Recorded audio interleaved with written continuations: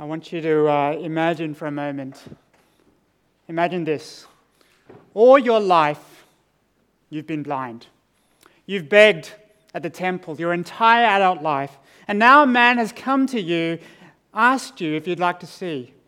And miraculously, he's given you sight. But by the time you manage to get over the shock of seeing light for the first time, he's gone. Obviously, you're overjoyed. You can't stop talking about it. You can't stop talking about him, the man who's done what nobody else could. You hear his name is Jesus. And so you keep talking about this man named Jesus. Surely he was from God. But instead of praising God, the temple rulers spot you and they restrain you. They denounce you and they mock you and they call you a liar. They expel you from the temple. Suddenly, what's important in life suddenly seems to be upended. You can see now, but you have no temple, no access to God. This paradox is bittersweet. You're healed, but you're a social and spiritual outcast. Well, John 10 follows immediately after the healing of the man born blind. And after this man has been kicked out of the temple, Jesus finds him wandering around outside the temple. He's been evicted by the Pharisees from the grounds. And they've rejected this blind man because he challenged their authority. And ironically, it's this healed, formerly blind man who gets to see who Jesus really is. And so John 9 ends with this miracle serving as an entree to yet another confrontation between Jesus and the Pharisees in the book of John. If you've been with us in John for a bit this year, you'll notice that this pattern repeats itself over and over again. Jesus performs a sign followed by teaching and a confrontation. Each time, the radical nature and authority of Jesus' words poured out in judgment on the authorities turn away those who are excited to follow him as a miracle worker. And so we shouldn't be surprised when Jesus says in John chapter 9, verse 39, "For judgment I have come into this world, so that the blind will see, and those who see will become blind." In giving a blind man sight, Jesus was testing the crowd and the Pharisees whether they really saw who he was. He was pushing them to see him as more than a miracle worker, more than a prophet. In fact, he would call God his Father, and by implication declare that he was God's Son. But they refused. Looking to justify themselves, the Pharisees asked, "What? Are we blind too?" And so Jesus says, "If you were blind, you would not be guilty of sin. But now that you claim you can see, your guilt remains." Because of their hardness of heart in believing what Jesus was doing in front of their very eyes, he tells them a parable to judge and redirect them. If we looked at the bigger picture of the Bible, what Jesus does is following the pattern of the Old Testament prophets. In speaking to a rebellious Israel, God would send his prophets time and time again to perform a sign, followed by an oracle, judgment, or prophecy. And like the prophets of old, Jesus uses his sign as a prelude to speaking words of judgment against Israel's leaders. Here he delivers it in the form of a parable. And that's where our story of a shepherd and his sheep come in. But what we need to know this morning is that this image is not new. It's a word picture that's taken straight out of the book of Ezekiel. Ezekiel 34, God judges the leaders of Israel who've been exiled to Babylon. And he does so by characterizing them as shepherds who are corrupt, self-serving, and harsh. He judges them and foretells a day when God himself would appoint a shepherd over his people to bring them as one flock under one shepherd. If you thought today we'd be speaking about cuddly sheep, you'd be mistaken. John 10 isn't about fluffy sheep and how the shepherds curl up to share their warmth in night. Instead, John 10 is a harsh word to bad shepherds. And in their place, Jesus points to himself as the good shepherd, whose shepherdhood is good for the sheep. And so the big idea is clear today.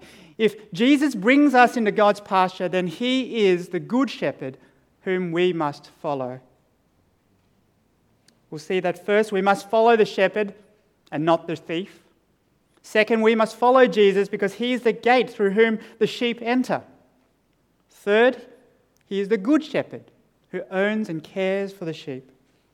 And finally, we'll see that we must follow Jesus because he is God's shepherd. So first, the shepherd or the thief. Who do you follow? Jesus begins by laying out for the Pharisees this word picture. The elements are very simple. A sheep pen, a thief, a shepherd, a gate, and of course, the sheep.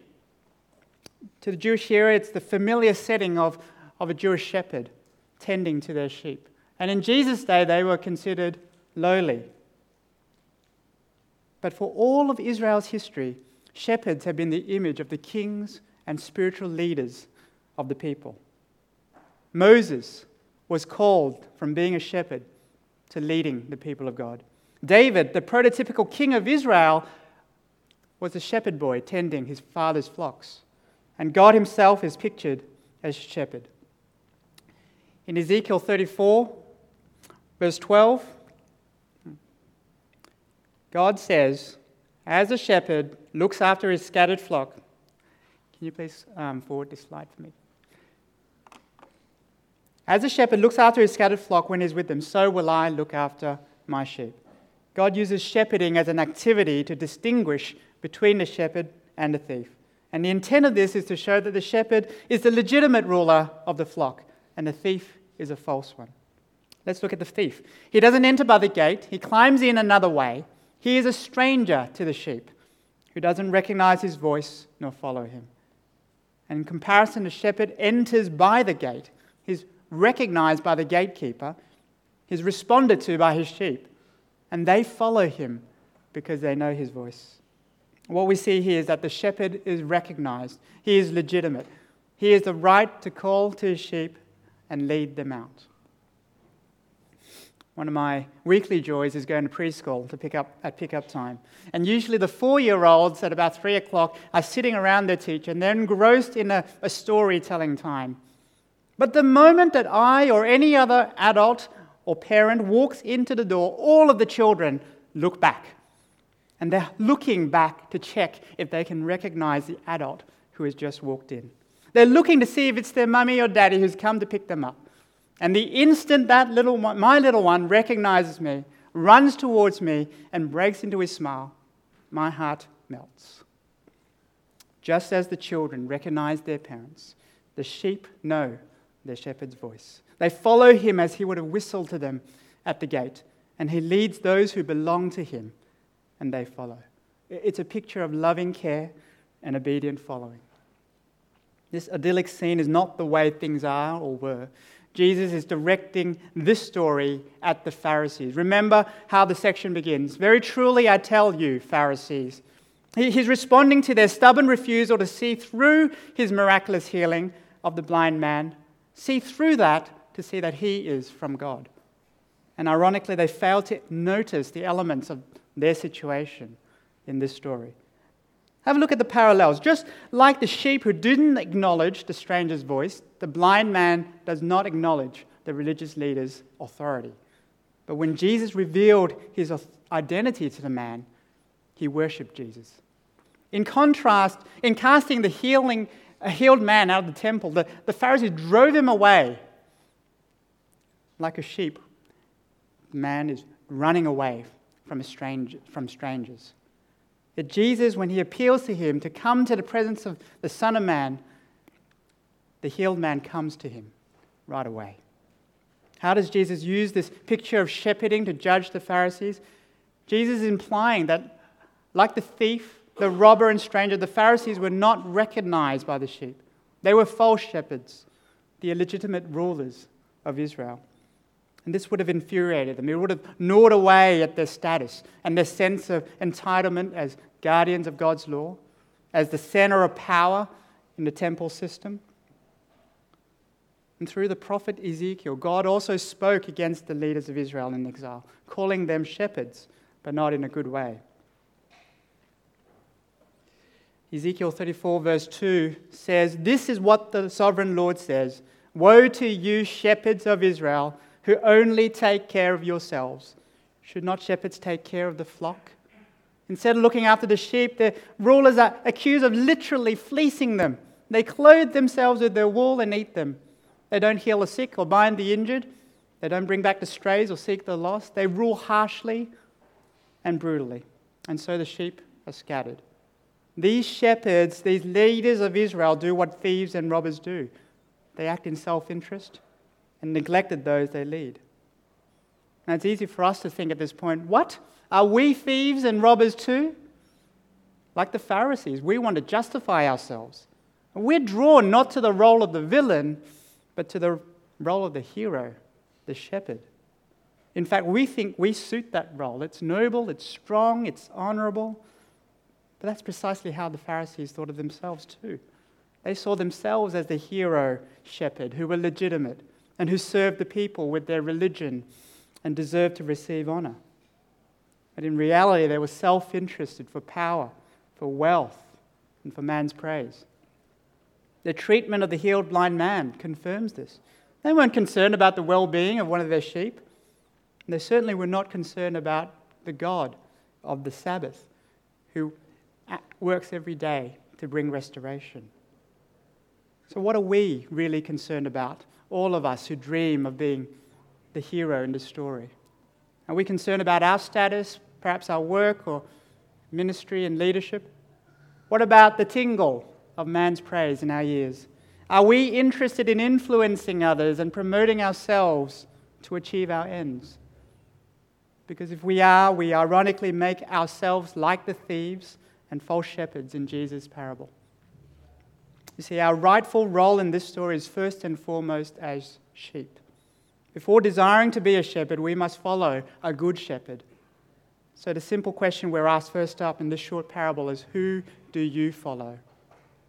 Often we talk about idols like wealth and status and comfort and fame, but we speak of them as things. We talk about them as depersonalized ideas, disconnected from the fact that when we desire these things, we're most often actually following a person. Who is it that we're following, leading us to these idols? Do you follow thieves and robbers who are driven by a thirst to take from their followers time, wealth, energy, and affection? Who, not what, is it that bewitches us and holds our attention? Because in worshipping an idol, we want to become someone, not something. Brothers and sisters, Jesus, and not the thief, is the one we must follow because he leads us into pasture. And that's the next point. Second, we must follow Jesus because he's the gate through whom we enter into pasture. Verse 6 says the Pharisees were unable to understand. And so Jesus has to continue to explain what he means in the first parable. But lest we get ahead of ourselves, we have to admit it's confusing. It's confusing because in verse 7, Jesus says he's the gate, and then in verse 9 and 11, he says he's the good shepherd. So which one are you, Jesus? Are you the gate or are you the good shepherd? Well, he's both. And here's how. If we were to read the scenario in verses 1 to 5 and expect that Jesus is going to explain how everything fits, we'd be right to be confused because that's not what he's doing. In fact, Jesus is using that parable to draw out essential details of good shepherding. And in particular, he's honing in on two images, the image of the gate and the image of the good shepherd. So first, let's look at the gate. The gate is the only way to enter into pasture, the pasture that is full of luscious, good food that sheep need for life and nourishment. And that pasture is salvation and abundant life. Jesus says in verse 9, I am the gate. Whoever enters through me will be saved. So first we see that the gate is the entryway to salvation. Salvation is the place of safety and it's the way of escape. These are two contrasting concepts, but they're really two sides of the same coin. We desire a place of safety and we get there by escaping a place of danger. Because Jesus is the gate, he is the way to this place. It's a place foreshadowed yet again by Ezekiel in chapter 34.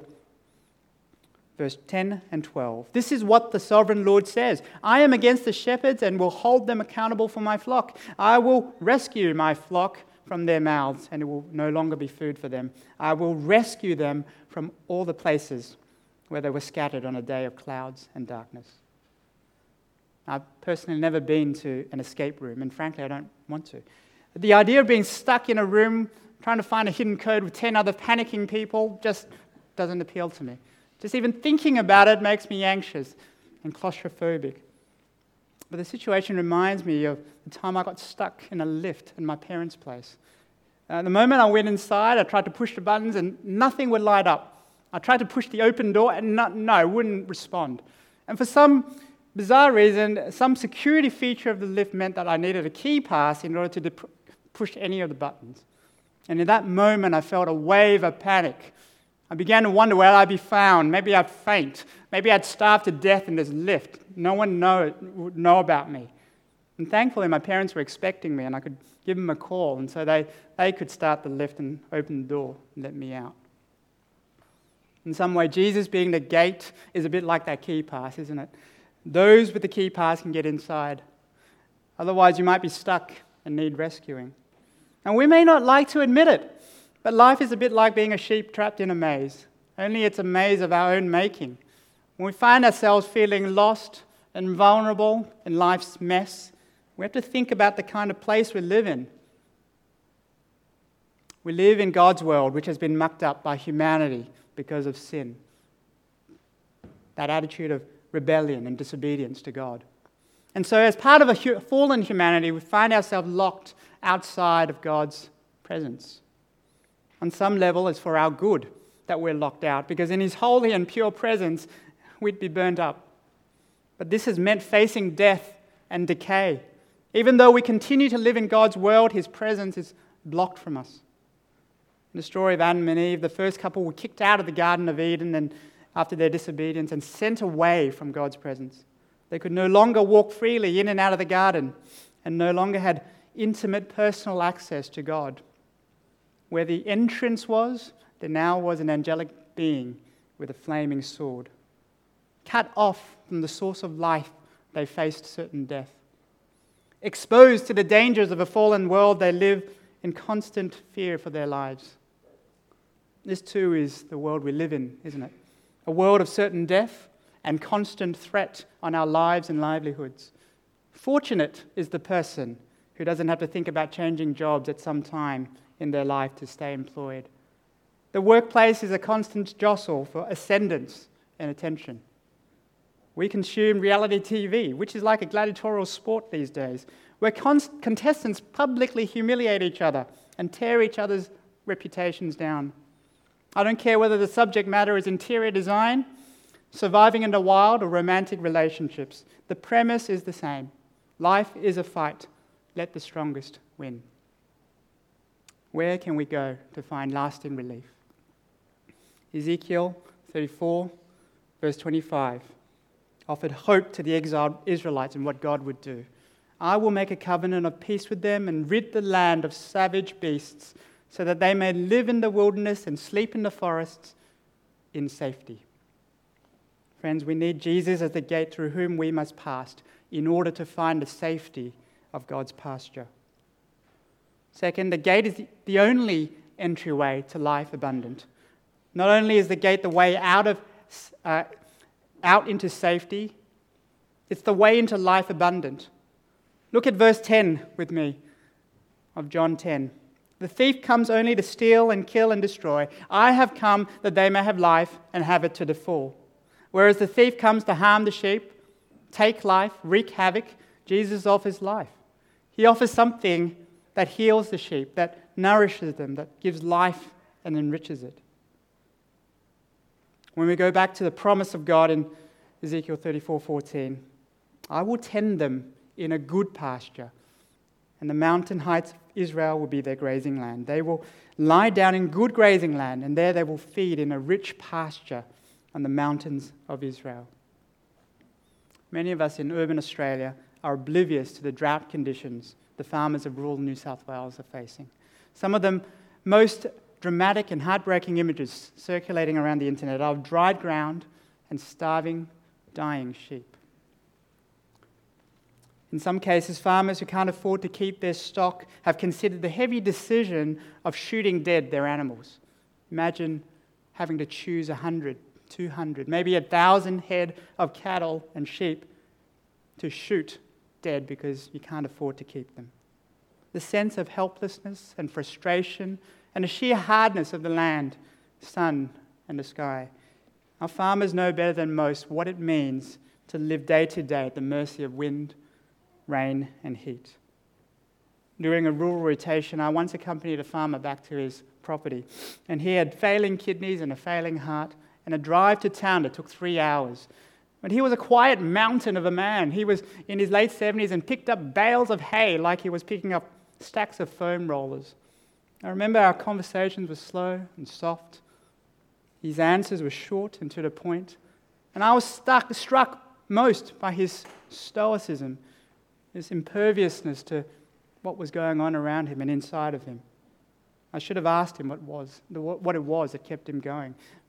Because while many face this life with stoicism, many more struggle and crumble in its weight. And even though our urban lives seem feather light compared with that, don't we long for some hope that would abate the vanity of our lives? Let's have a think about what we deal with day to day. There's work that comes to an end. There's money that runs out. Relationships that reveal the best and worst of humans. The constancy of social media that seems to fail to meet the needs of our boredom.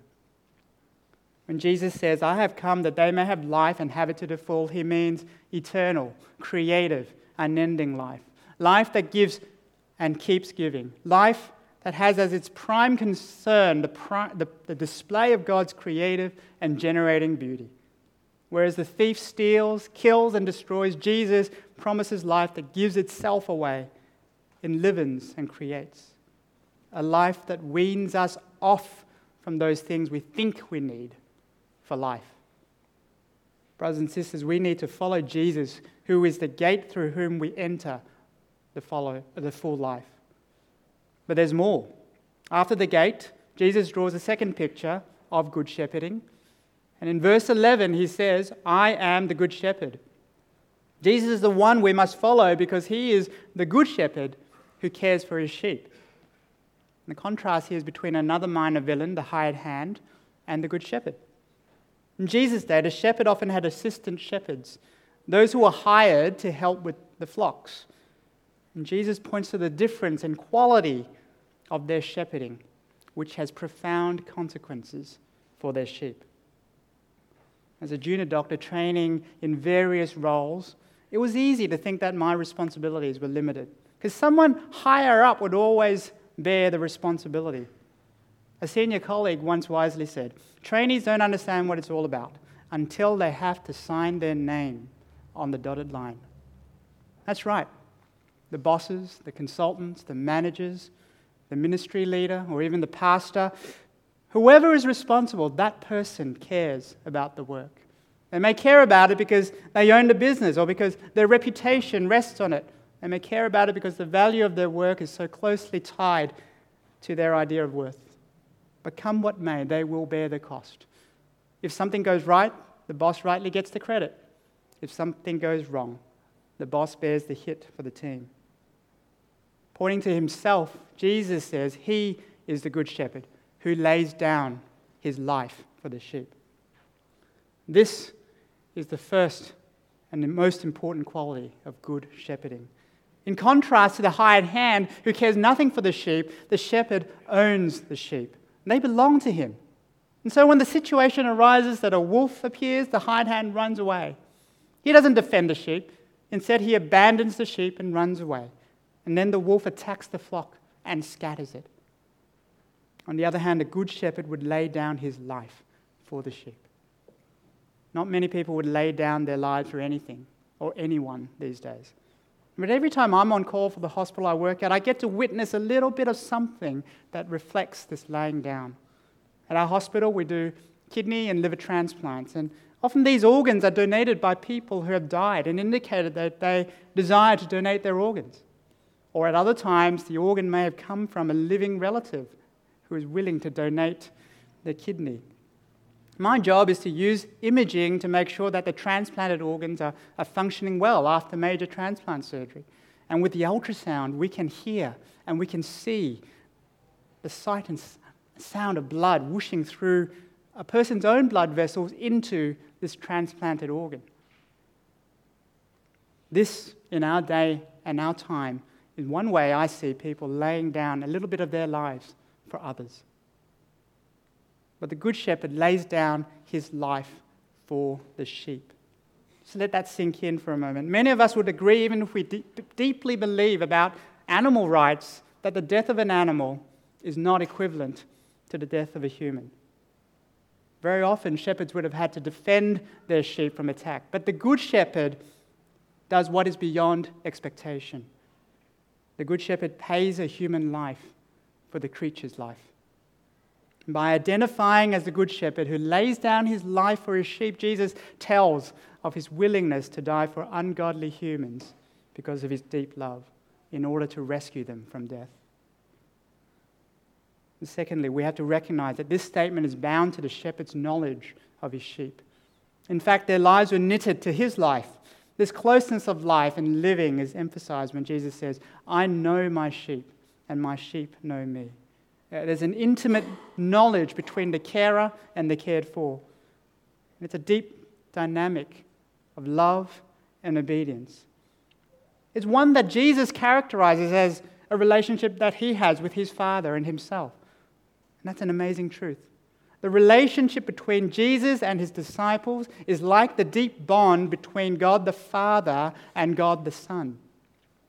And I want to ask you this morning whether this is the way you've envisioned your relationship with Jesus, as love and obedience.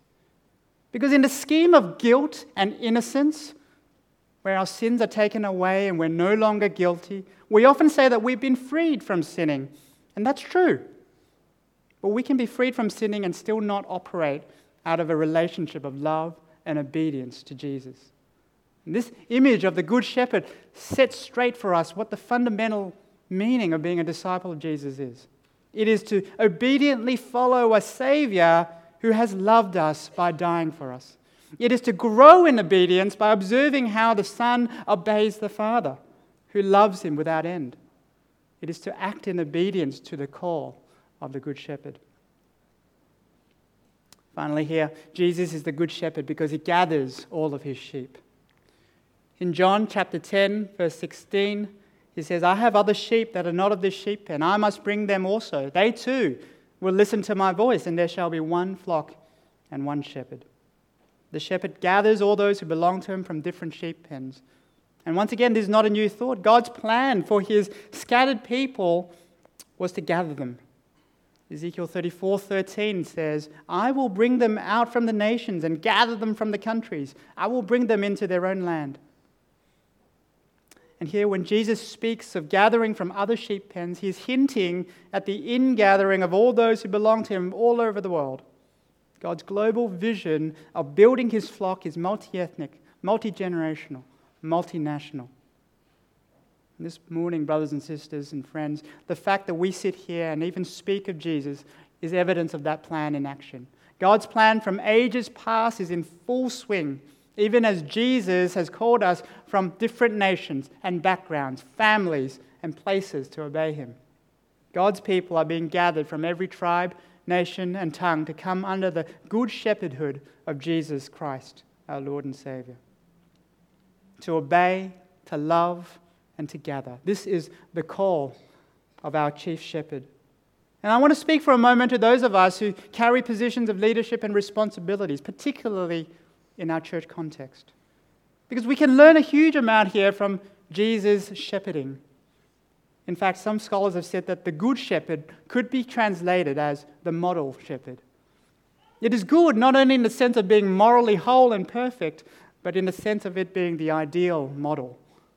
And I think that Jesus says this deliberately because his final instructions to his lead disciple Peter is feed my sheep. In other words, he calls Peter, after he has returned to Jesus, to do as he has done for his sheep. He calls Peter to be willing to care for his sheep, to defend his sheep, to be willing to die for his sheep. And these words fall heavy on Christians, especially leaders. But I think the rule that Jesus brings out in this word picture of the Good Shepherd is, number 1, don't leave your sheep. Number 2, don't leave your sheep. And number 3, don't leave your sheep. For a time and season, God has given you a flock to tend under his steady and sovereign hand. Let us not prove ourselves to be hired hands who abandon their sheep, but followers of the good model shepherd, who would not leave his sheep, who would not rest until he found the last lost sheep, and who would even go to his death for his sheep to give them life. What does that look like? It speaks to the sacrificial nature of shepherding in the Christian church, doesn't it? It speaks to the enormous giving up of time and energy and effort, of mental and emotional energy and anguish, which the sheep may not even deserve. Many of us are tired, struggling in our shepherding. Sheep are heavy and don't always turn. Sheep need carrying, and some need dragging. Others need pushing, but some even bite back. But brothers and sisters who lead others in Christ, persevere and don't give up. Because of Jesus' great love for us, we follow in his footsteps. He who has completed his work already of defeating sin and freeing us to live in his power is with us in his spirit to shepherd his flock. But for us to survive as people who follow Jesus in love and obedience and lead others to do so, we must return to the truth that in Jesus we have a good shepherd who is God's shepherd. And that truth is anchored in Ezekiel 34:23, where God says, I will place over them one shepherd, my servant David, and he will tend them. He will tend them and be their shepherd. Jesus, the son of David and the Son of God, would come himself to tend to God's sheep. And it's in the loving obedience and commitment of Jesus that we see his good and godly shepherdhood. First, he says that God the Father loves him because he willingly lays down his life. John 10:17. No one takes it from me, but I lay it down of my own accord. I have authority to lay it down and authority to take it up again. Jesus performs his shepherding duties in willing obedience to God. And so God the Father bestows his love on the Son. Let's dwell on that for a moment. Parents know the joy of receiving obedience. Nothing gladdens the heart of a parent more than to have their love reciprocated by obedience. Doing what our parents desire in their love for us is a powerful, strengthening agent for our relationships. Now, I'm not saying that all love is perfect, because there's love that causes fear and anxiety, and there's love that leads to bitterness and resentment, and there's love that suffocates and chokes. But there is a love where children are released to obey of their own will in desire to honor their parent. And that's the manner of love Jesus and his heavenly Father has, the kind of perfect love God the Father has for his Son, who obeys willingly even to death. And here's an explicit foretelling by Jesus that he would come to lay down his life and then rise again in order to rescue sheep from death and destruction as commanded by the Father. But willingness doesn't come on its own. Jesus does so with authority. He lays down his life with authority and he picks it up again with authority. Jesus has been commissioned for this task. He is authorized by God the Father in his shepherdhood. And so slowly, throughout this entire explanation, Jesus has been working towards these statements, that his shepherdhood is an appointment from his heavenly Father. It comes out of a dynamic of love and obedience that is between God the Father and God the Son. This morning, you and I are loved and saved in Christ Jesus, not because God loves us only, although that's certainly true, but firstly because God loves his Son and has sent him to share it. We're invited as Christ's sheep, his people, to share in the Father's love. So finally, how are we to respond to the Good Shepherd's call? The fundamental question we come back to this morning is, who do you follow? Are you following a hired hand or the Good Shepherd? Have you given your allegiance to someone who is unwilling to defend you, ready to leave you to the wolves? Or are you assured that you have one who has died for you even before you knew him. Jesus is that person. Remember, before you even uttered a word or prayed a prayer, he died for you. Jesus declares with authority and power that he is the gate, the entryway to salvation and abundant life. Jesus says he is the good shepherd who cares for his sheep by never leaving them and dying for them. And when it came to the Jews, they were divided. Some said he was raving mad, and others couldn't get over the fact that he did this miraculous sign. As long as we sit in judgment of Jesus' words rather than under his word, we won't understand how we must respond. Because if we say, what? Are we blind too? Are we thieves and hired hands as well? Then we've said that we're shepherds who have been unable or unwilling to carry out our duty. But if we say that we're his sheep, and here's the promise that God has given. You are my sheep, the sheep of my pasture, and I am your God, declares the sovereign Lord. The only way, brothers and sisters, to know this in reality, that God is our shepherd, is to follow Jesus as the good shepherd in love and obedience.